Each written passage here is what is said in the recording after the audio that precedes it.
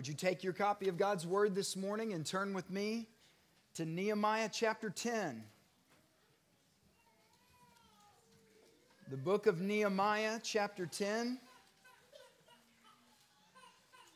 If you're unfamiliar with the Word of God, if you open up to the middle of your Bible, you'll probably be in the Psalms, and you can turn back just a handful of pages and you'll find your way to Nehemiah. If you hit Ezra, you've gone a little too far. Nehemiah chapter 10. As I mentioned last week, we would begin with verse 38. However, in the Hebrew Bible, verse 38 is the first verse of chapter 10, and that's where we'll begin this morning. Nehemiah chapter 9, verse 38 in our copy of the Word of God. Now, because of all of this, we are cutting an agreement in writing. And on the sealed document are the names of our princes, our Levites, and our priests. Now on the sealed document were the following names: Nehemiah the governor, the son of Hakaliah, and Zedekiah, Seraiah, Azariah, Jeremiah, Pashur, Amariah, Malchijah, Hattush, Shebaniah, Malluch, Haram, Meremoth, Obadiah, Daniel, Ginnethon, Baruch, Meshullam, Abijah, Mijamin, Maaziah, Bilgai, Shemaiah. These were the priests. And the Levites: Jeshua, the son of Azaniah, Binnui of the sons of Henadad, Kadmiel, also their brothers, Shebaniah, Hodiah, Kelita, Pelaiah, Hanan, Micah, Rehob, Hashabiah, Zachar, Sherebiah, Shebaniah, Hodiah, Bani, Benani, the heads of the people: Parosh, Pahath Moab, Elam, Zatu, Bani, Bunai, Asgad, Bebai, Adonijah, Bigvai, Aden, Ater, Hezekiah, Azur, Hodiah, Hashem, Bezai, Hariph, Anathoth, Nebai, Magpiash, Meshullam, Hezer, Meshezabel, Zadok, Jaddua, Pelatiah, Hanan, Anaiah, Hoshea, Hananiah, Hashub, Halohesh, Pilha, Shobek, Rehum, Hashbanah, Maaseiah, Ahiah, Hanan, Anan, Maluk, Harim, Baanah. Now the rest of the people, the priests, the Levites, the gatekeepers, the singers, the temple servants, and all those who had separated themselves from the peoples of the lands to the law of God, their wives, their sons, and their daughters, all those who had knowledge and understanding, are joining with their relatives, their nobles, and are entering into a curse and an oath to walk in God's law, which was given by the hand of Moses, God's servant, and to keep and to do all the commandments of Yahweh our Lord, and his judgments and his statutes, and that we will not give our daughters to the peoples of the land or take their daughters for our sons. As for the peoples of the land who bring wares or any grain on the Sabbath day to sell, we will not receive from them on the Sabbath or a holy day, and we will forego the crops of the seventh year and the exaction of every debt. We also set ourselves under the commandments to give yearly 1/3 of a shekel for the service of the house of our God, for the showbread, for the continual grain offering, for the continual burnt offering, the Sabbaths, the new moon, for the appointed times, for the holy things, and for the sin offerings to make atonement for Israel, and all the work of the house of our God. Likewise, we cast lots for the supply of wood among the priests, the Levites, and the people, in order to bring it to the house of our God according to our fathers' households, at fixed times annually, to burn on the altar of Yahweh our God, as it is written in the law, and to bring the firstfruits of our ground and the firstfruits of all the fruit of every tree to the house of Yahweh annually, and to bring to the house of our God the firstborn of our sons and of our cattle, and the firstborn of our herds and our flocks, as it is written in the law, for the priests who are ministering in the house of our God. We will also bring the first of our dough, our contributions, the fruit of every tree, the new wine, and the oil to the priests at the chambers of the house of our God, and the tithe of our ground to the Levites. For the Levites are they who receive the tithes in all the towns where we serve. And the priest, the son of Aaron, shall be with the Levites when the Levites receive tithes. And the Levites shall bring up the tenth of the tithes to the house of our God, to the chambers of the storehouse. For the sons of Israel and the sons of Levi shall bring the contribution of the grain, the new wine, and the oil to the chambers. The utensils of the sanctuary are there, as well as the priests who are ministering, and the gatekeepers and the singers. Thus we will not forsake the house of our God. And thus far is the reading of the word of the Lord. Thanks be to God. You may be seated, and we'll enter into a brief time of prayer to ask God's blessing on this time.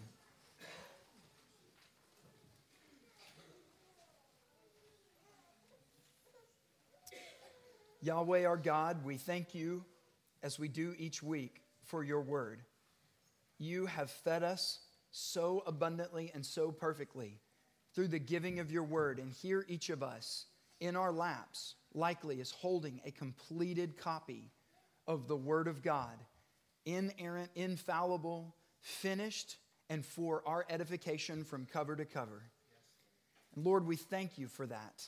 But Lord, we confess to you that apart from a work of your Spirit, we are unable to understand and apply this law to our hearts. So we ask that now your Holy Spirit would work amongst us as he does each week, for which we are so grateful. And we ask him to do it again today, to feed us from your word so aptly that we could go here as confirmed, strengthened, and prepared people of God for the work that you have given us to do in the coming days. We pray all of this in the name of mighty King Jesus.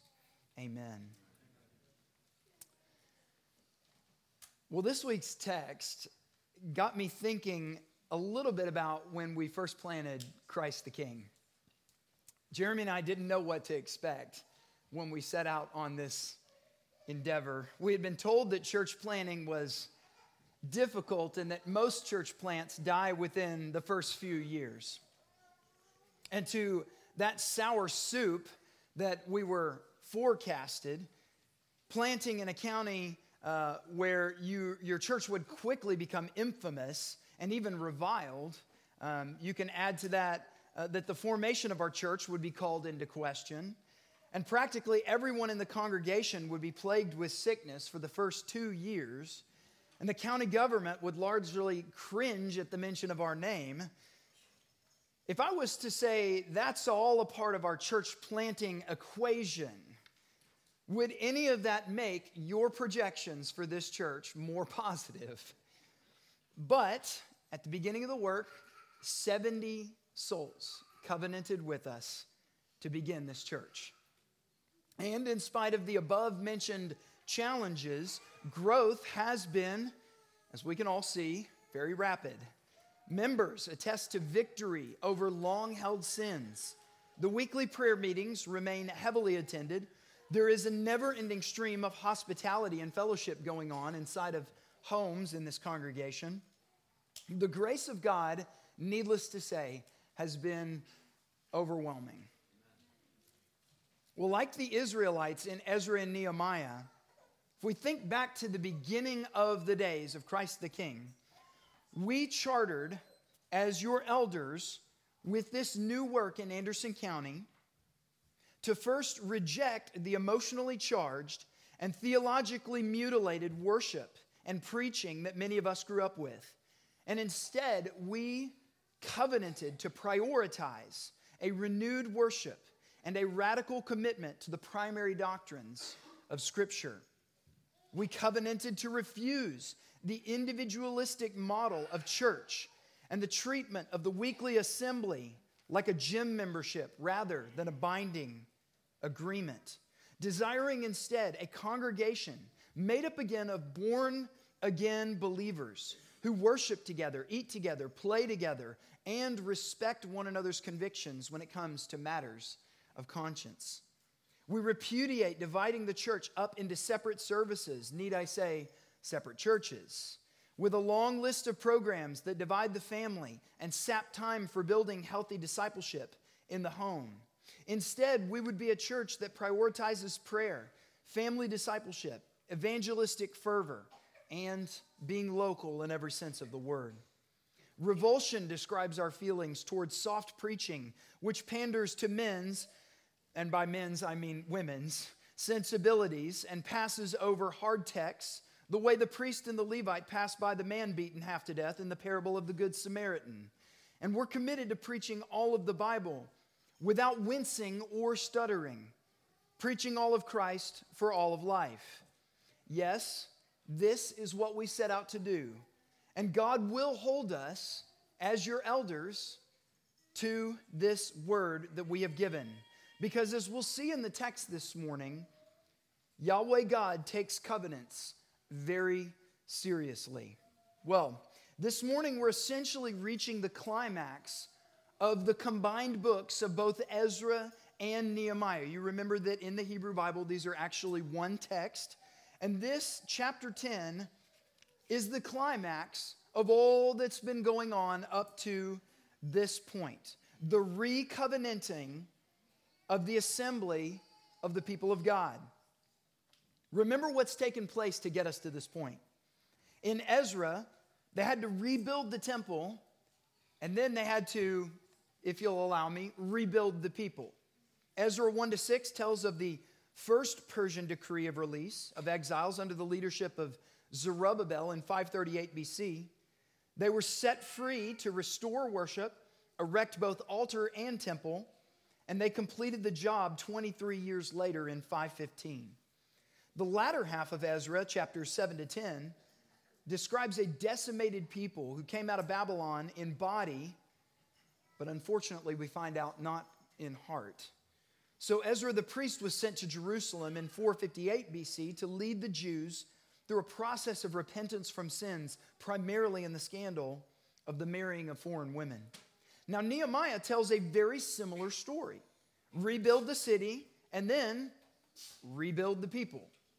In chapters 1-6, in 445 BC, when Nehemiah was sent back to Jerusalem with, at this point it was likely the third wave of exiles, their purpose was to rebuild the wall around Jerusalem. Through his shrewd leadership and management, construction of this wall was completed in just 52 days. Then in chapters 7-13, we see the people need help again. So Ezra makes his reprise with several weeks of Torah study and appointed feast days, culminating in a new covenant being cut. This brings us to our present context. The date of Nehemiah chapter 10 is 445 BC, and it is October the 31st. Some shrewd student of church history will recognize the significance. God loves this day. It's Reformation Day. On this same day, nearly 2,000 years in the future, God would ignite the Protestant Reformation when Martin Luther would supposedly, as the story goes, nail the 95 Theses to the door of the Castle Church in Wittenberg, Germany. And we can all say together that certainly God writes the best stories. 93 years have elapsed since the first wave of exiles caravanned from Persia. And here they are.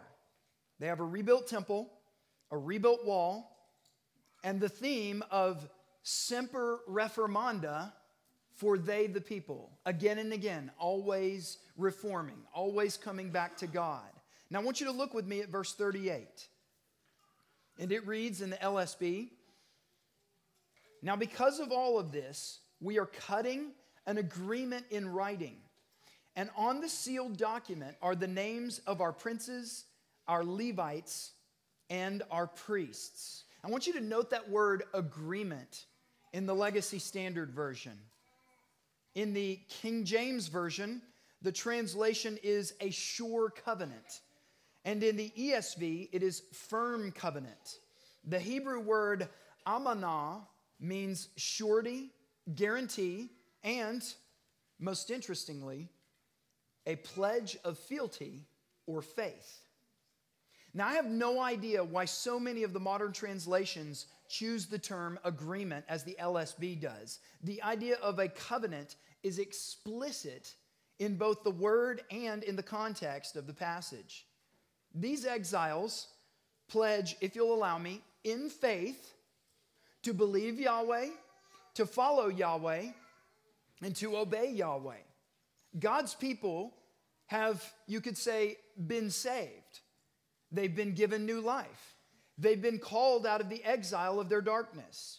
They have been brought back to the promised land. They have been given back their nation, their city, and their worship.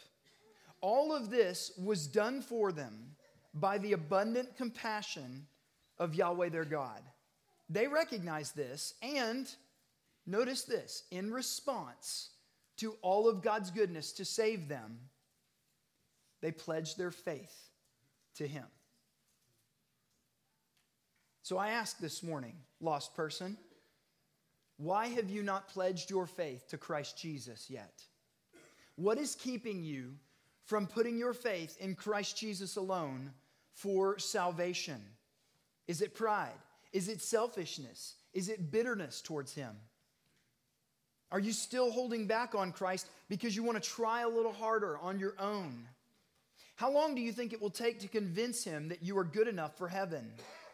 Do you even still think that you can? Do you realize that everything you need to be delivered out of darkness, God has already accomplished through the work of Jesus Christ? Are you waiting till you're a little older? Do you need to get your life together? How much longer will you put Him off? Because here's the truth of the matter. You're never going to be good enough. This is what separates Christianity from every other religion on the globe. Christianity is not a do religion, but a done religion. Good works do play an integral part in the Christian life, but they flow from the grace and faith that we have been given for Christ Jesus and from Christ Jesus, but not to merit grace and faith. These Jews, once again, are making a pledge here to specifically keep the old covenant of their forefathers. And spoiler alert, less than 3 chapters from now, they're going to break every vow they make. All 3 of them. But the righteousness of God that you need to come into the presence of Almighty God, lost person, to be a renewed son or daughter in right standing in the family, to be clothed in the garment of perfect obedience to all of the commandments of Moses, to be called again by the name of Yahweh God, you will not get from your faithfulness, not alone, but only from Christ. Jesus Christ lived His entire life without transgressing one iota of the law of God. His obedience was matchless. And when He died in the sinner's place on the cross of Calvary, and when He secured justification by rising from the dead, He made a way for anyone in any time or any place who pledges faith to Christ alone, not to a list of rules, but to the God who kept all the rules on His behalf. He made a way to receive before God the Father true and everlasting righteousness through Jesus Christ. The best part is that Jesus is today, 2023, this very day, still willing to mete out His complete covenant obedience to any who pledge their faith to Him alone, who forsake of trusting in their own works, but trust only in the works of Christ. Believe this good news, lost person, and even this morning, you will be saved. Now, I want you to look again with me at verse 38 and the language of cutting a covenant. It might sound strange, but if you're unfamiliar with this concept, the idea was that at the signing of the document, animals would be presented, and then they would be severed in two, and the people would walk through the middle of the halves of those animals set to either side, and this symbolized the judgment that they would incur if they did not keep the covenant of Yahweh, their God. You see this most clearly in Genesis 15, when Abram cut animals in pieces at the command of God, and then fell into a deep sleep. The Bible states, "Now it happened that the sun had set, and it was very dark, and behold, there appeared a smoking oven and a flaming torch which passed between these pieces. On that day, Yahweh," there's the word, "cut a covenant with Abram." In this case, Yahweh himself alone. Abram didn't have any word here. Yahweh himself alone pledged to receive the punishment if he did not do as he had promised, to give Abraham's descendants the land from the river of Egypt as far as the great river, the river Euphrates. That's how committed God is, by the way, to keeping every promise he makes. If he does not uphold his promises, he is not God, and he is liable to judgment. And he knows that. So God keeps all of his promises. Now, Nehemiah doesn't make mention of the animals being cut in two here, but the language implies that this idea is certainly present. Notice then the list of names that follows. In verse 1, you have the princes or governors being listed. In verses 2 through 8, the priests are mentioned. In verses 9 through 13, the Levites' names are given. And in verses 14 through 27, the heads of families' houses are listed for you. Just a couple of interesting things to note about this list of names. You see there that Ezra's name is not mentioned, and there's no reason given for why. Zedekiah's name is mentioned. This is not the prophet from Ezra chapter 5, however. Potentially, this was a secretary of Nehemiah, his name being listed right afterward. 21 priests' names are mentioned, and some are not repeated again in chapter 12. And this list isn't meant to be exhaustive. Room is made for this in verse 29 when we read the rest of the people. There's an inclusion of those whose names weren't listed in the above. When our children have a disagreement or a dispute over something, I want to use that tool for this project, or I want to sit in the front seat when mom's not in the car, we often ask them to go somewhere private with one another and come up with an agreement of sorts. Something that settles the matter and makes everybody happy. This is usually some kind of compromise, like you can use the tool for 30 minutes and then I'll use it in 30 minutes. Or you can sit in the front seat to the destination and I'll sit there on the way home. Everyone is usually happy until someone wants to break the covenant. But Dad, I'm not done with my project yet. They can't have the tool yet. Dad, they just need to be patient. After all, patience is a fruit of the Spirit. And so is keeping your word. We've never actually had that conversation, but it made me laugh to think about it. Now, this proves when things like this happen, when children have these agreements that they set up and then they disagree with it, with one another about how it's supposed to play out, this proves that the child cares nothing for the covenant that they made or the person to whom they've made it with. They only care what they are going to get out of it. Christ the King church members, do you care about your covenant promises to this body or those to whom you made them with? Are you here because of what you get out of this fellowship and perhaps nothing more? Listen to some of the things that you committed to do in and for this body when you signed your church covenant. You committed to trust and obey the Word of God as the supreme and final authority, faithfully defending the doctrines of the church. You covenanted to promote and protect the unity of the church by walking together in Christian love, speaking only in ways that are edifying, seeking reconciliation quickly, admonishing one another as occasion may require. You swore to take part in the edification of the church by giving your time and money cheerfully to the ministry of the church, praying for the church as a whole and for each of its members, giving the church sacred preeminence over all other institutions of human origin, engaging in family worship and private devotion on a regular basis. You said that you would be faithful kingdom witnesses by seeking the salvation of others through the proclamation of the gospel in Anderson County and throughout the world.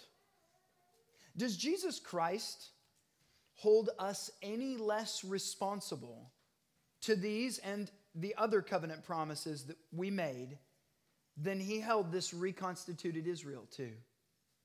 You might respond by saying, well, if I don't keep the covenant, I doubt I'll be cut up into bits. But will we incur a loving yet fatherly discipline for not keeping our word, for our yes not being its yes? By God's grace, when we enjoy the benefits of new covenant life, and covenant membership is a huge part of that, let us not forget the seriousness with which God takes these vows. He commands in Deuteronomy 23, when you make a vow to Yahweh your God, you shall not delay to pay it, for Yahweh your God will surely require it of you, and it will be a sin in you. You might respond by saying, I didn't make promises or vows when I became a covenant member. I just signed a document and said that I would do those things. That's fine. I understand that some people have a problem with language of vowing or swearing. But I need you to hear this. Your yes still means yes. Conscience doesn't trump covenant responsibility. Jesus said, let your statement be yes, yes, or no, no. His teaching on vows in the Sermon on the Mount does not in any way contradict Jesus' own teaching on vows in Deuteronomy 23, nor is it abrogated. He's speaking against, in the Sermon on the Mount, adding words to your vows to make them more potent, you might say. I swear by heaven, I vow in the name of the king, so on and so forth. For those opposed to covenant membership, the polemic will likely be that it's not in the New Testament. But in the words of Dr. Glenn Sunshine, do you believe that God speaks throughout the course of human history, including the Old Testament? If so, then why does he need to repeat himself? Now, we're going to dive deeper into this in just a minute. But in order for this church to continue to see God's favor and success, we must honor our covenant commitments to one another. This is just a suggestion. I'm not making a new law here. But you might want to print out a copy of the text of your church covenant and hang it somewhere in your home so you can refer to it from time to time. Someplace you spend some time at, maybe at a desk. You might put it somewhere where you like to read. You can look over it every once in a while and read through the different things that you covenanted with and said, okay, how am I doing on that one? Just reminding yourself from time to time, how am I doing on my covenant obligations and fulfilling the things that I swore to God that I would do in this church. Now, let's look at the next section, this big cluster here, verses 28 to 39, and I want to take it as one big chunk of text. Israel has, at this point, signed the covenant document. You see all the names listed there above. And in order to complete the ceremony, the congregation now takes an oath. They swear. We are all, from verse 29, entering into a curse and an oath to walk in God's law, which was given by the hand of Moses, God's servant, and to keep and to do all the commandments of Yahweh our Lord and his judgments and his statutes. Now the minor partners under contract had to swear to uphold their end of the bargain, and if not, they would trigger a curse. This is covenant cause and effect. Keep the commandments, blessings come. Break the commandments, the curse is activated and repentance is required to restore the relationship. Commentator Charles Fincham rightly captures the moment when he said, all in the community who were clean and thus separated from the foreigners took on themselves to keep and practice the law of God, the Pentateuch. With the renewal of the covenant, they came into renewed relationship with God, a relationship of obedience to the precepts of his law. Now, this is the culmination of the entire ceremony, which we started back at the beginning of chapter 9. I would say it's the culmination of the entire ceremony started back in chapter 9, almost. But you see, there's quite a bit of text that follows after they swear to keep the whole law of God. Notice they mention 3 additional things that they are vowing not to do. In verse 30, they will not intermarry with the nations. In verse 31, they won't break the Sabbath or the year of Jubilee.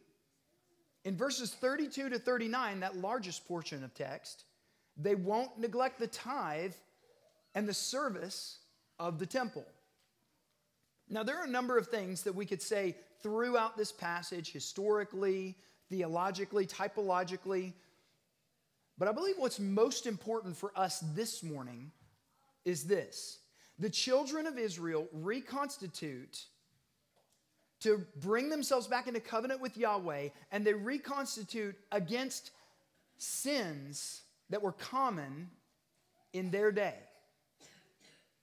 Though they covenant to walk in all of God's law and to keep and do all the commandments of Yahweh our Lord and his judgments and his statutes, from verse 29, in verses 30, 31, and 32 through 39, they swear to not fall into marrying foreigners, Sabbath breaking, and temple neglect, all of which were common in their day. I mentioned at the beginning of the sermon from Ezra's day that many of the people, including leading men, had intermarried with the peoples of the lands. Sabbath breaking was apparently going on during this very time through a loophole in the law where Gentiles would sell goods on the Sabbath and the Jews would buy it from them thinking, I'm not doing any work, it's just the lost guy's doing work. So I can go buy from him because I'm technically not breaking the Sabbath.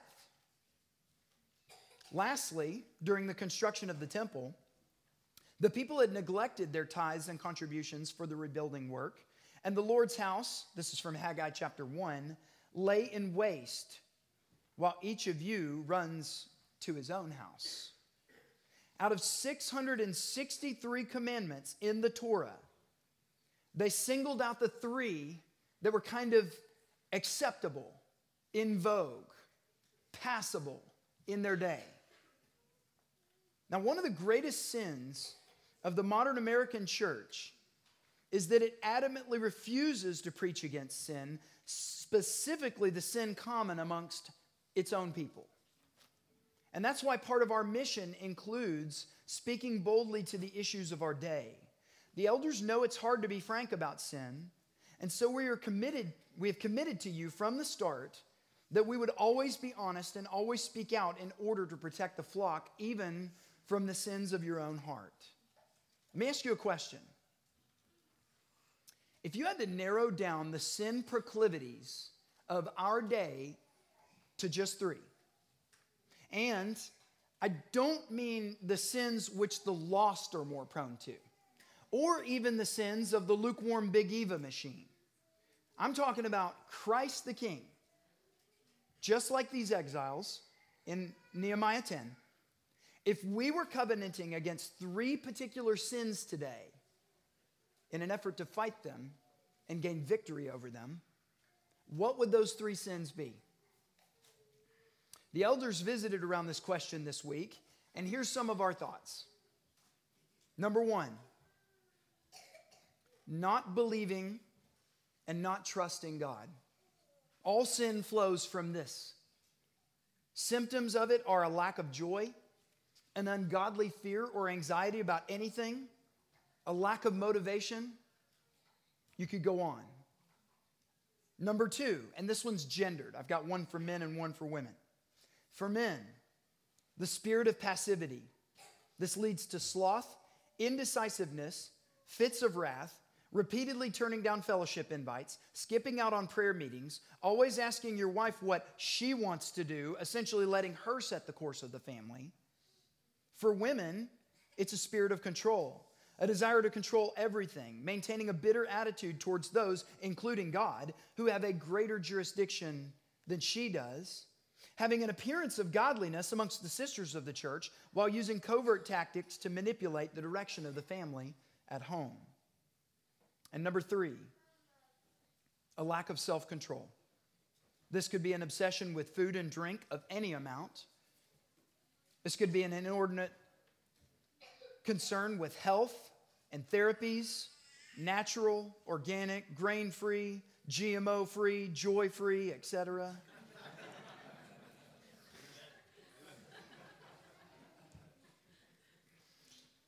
It could be an obsession with certain hobbies, poor scheduling of family time, scrolling Twitter, neglecting prayer and the Word, refusal to discipline the body and the mind, or in making a claim before everyone that you know that you go to a family integrated church, where we say that there are no parenting free zones, and for the duration of the service, for the most part, we get it right.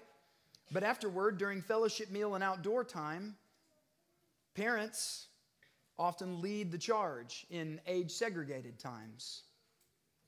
This isn't the de facto rule that adults must always be with their kids, but dads who realize that they haven't seen their children in around 2 hours, and moms who sit with their friends thinking thoughts like, this conversation is such a blessing to me. I know my husband's going to watch the kids. These sorts of things show a lack of self-control. Now, that's a short summary of the 3 that Jeremy, Daniel, and I would likely narrow it down to. And if any of that hits you really hard, I want you to take a step back for just a minute to thank God. And I want you to take a step back for just a minute and to recognize God's faithfulness on your life. Nobody here at this church is promoting women in leadership, or parroting BLM or SJW trash, or promoting heresy, or requesting Philip to lead us in some Jesus culture music during worship. Whether or not Philip would like that is beside the point. Almost all of our congregation tithes regularly, and I will say generously, very generously. Most marriages are in good places here. Children are fed by fathers from the Word consistently. Our women and daughters are modest in appearance, and evangelism is a priority oftentimes for entire households. God has brought each of us already so far in Christ. So, what if we look to the sins that were most common to us, those agreeable sins, those acceptable sins, and we put them before the Lord in prayer, and we laid out our argument pleading with Him for victory, and we committed to one another for accountability and fought regularly until we had victory over specific sins. That's what these people in Nehemiah 10 are trying to do. It's exactly what they're trying to do. We're going to go ahead and say out loud in front of everybody, these are the things that we're struggling with. And God, we swear above everything else in your law that we're going to fight these things. Last week, during a membership interview, a question was asked to Daniel and myself about our statement of faith and the doctrine of sanctification. Question 9 of our statement of faith under the heading sanctification says, and though the sanctifying process is not completed or perfected in this life, hear me say that, it is definitely possible for the Christian to possess a clear conscience and to live in such a state so as to not know of any present sin against himself. To sum up, that means that you can have victory over specific sins in this life, beloved. You can. What would our church look like in 15 years from now if our men covenant to do away with all passivity and our women rejected a sinfully manipulative spirit that they see everywhere around them in the world? What if we trusted God more consistently? What if we attained a self-control in which we could think of no present sin against ourselves in the area of our control? Beloved, I'm here to tell you that in Christ, all things, even these things, are possible. So let us covenant together to fight the sins of our day. And let us fight them hard. And let us know that in our failures, Christ is sufficient for our need. Now, I'll say one additional thing as I close this morning. This church has been under some fire as of late. We are no strangers to illness. You all know that. But let's add to that list asthma attacks and kidney stones, infections in children and surgeries for children. accidents leading to acute infections, numerous equipment failures and financial trials, and a large number of our women who were pregnant have miscarried. And yes, I need to say this. I just spoke about discipline that comes from not keeping our covenant obligations to one another. I truly believe, however, and I want you to hear this, I truly believe, however, because the trials in this church are system-wide. It doesn't have to do with what we are doing wrong. I do believe it has to do with what we are doing right. By the grace and favor of Yahweh of hosts, we have packed up and moved to Anderson County to make a permanent settlement and covenant together by our common faith in Christ to build the kingdom of Jesus right here with brick and mortar. We're going to take every letter of the Bible seriously. We're going to take sin seriously. We're going to take our covenant obligations to grow together like Christ seriously. We aren't going to back down from the opposition we face at the county commission meetings or slander on the I Love Clinton Facebook page, which is like a dumpster fire. Because by the power of the Holy Spirit, when we and our progeny are done, Satan will not have one stronghold left either in the town square or the cyber square. Brothers and sisters, hear me when I say this.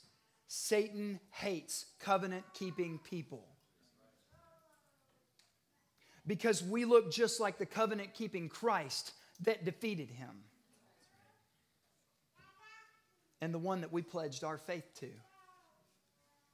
The dragon has left the male child caught up to God in heaven and now lives to make war on his offspring, Revelation 12. And God will use his war against us all for our good. He will turn all of our tears of sorrow into seeds of blessing for our future. So remember the covenant that you made here and be diligent to keep it. In the words of the Apostle Paul, not that I have already obtained it or have already become perfect, but I press on so that I may lay hold of that for which also I was laid hold of by Christ. His covenant-keeping faithfulness to us inspires all of our covenant-keeping faithfulness to him. Let us go and do likewise. Father, we thank you for this morning. We thank you for your word. We thank you that you are building your kingdom through covenants. And even this little covenant that this body here has sworn to hold together to and to serve one another in, you're using to build your church today. We thank you for this. And we thank you that everyone here who is in Christ Jesus is in the greatest covenant, the everlasting covenant. For the paper that we signed that said Christ the King Church Covenant will one day pass away. But the new covenant that we are in under the blood of Jesus will never pass away. We thank you for this. And if there are any here today who are outside of that covenant, we pray that they would know today, even today, they can enter into that new covenant through the already finished work of Christ. We pray this in his name. Amen.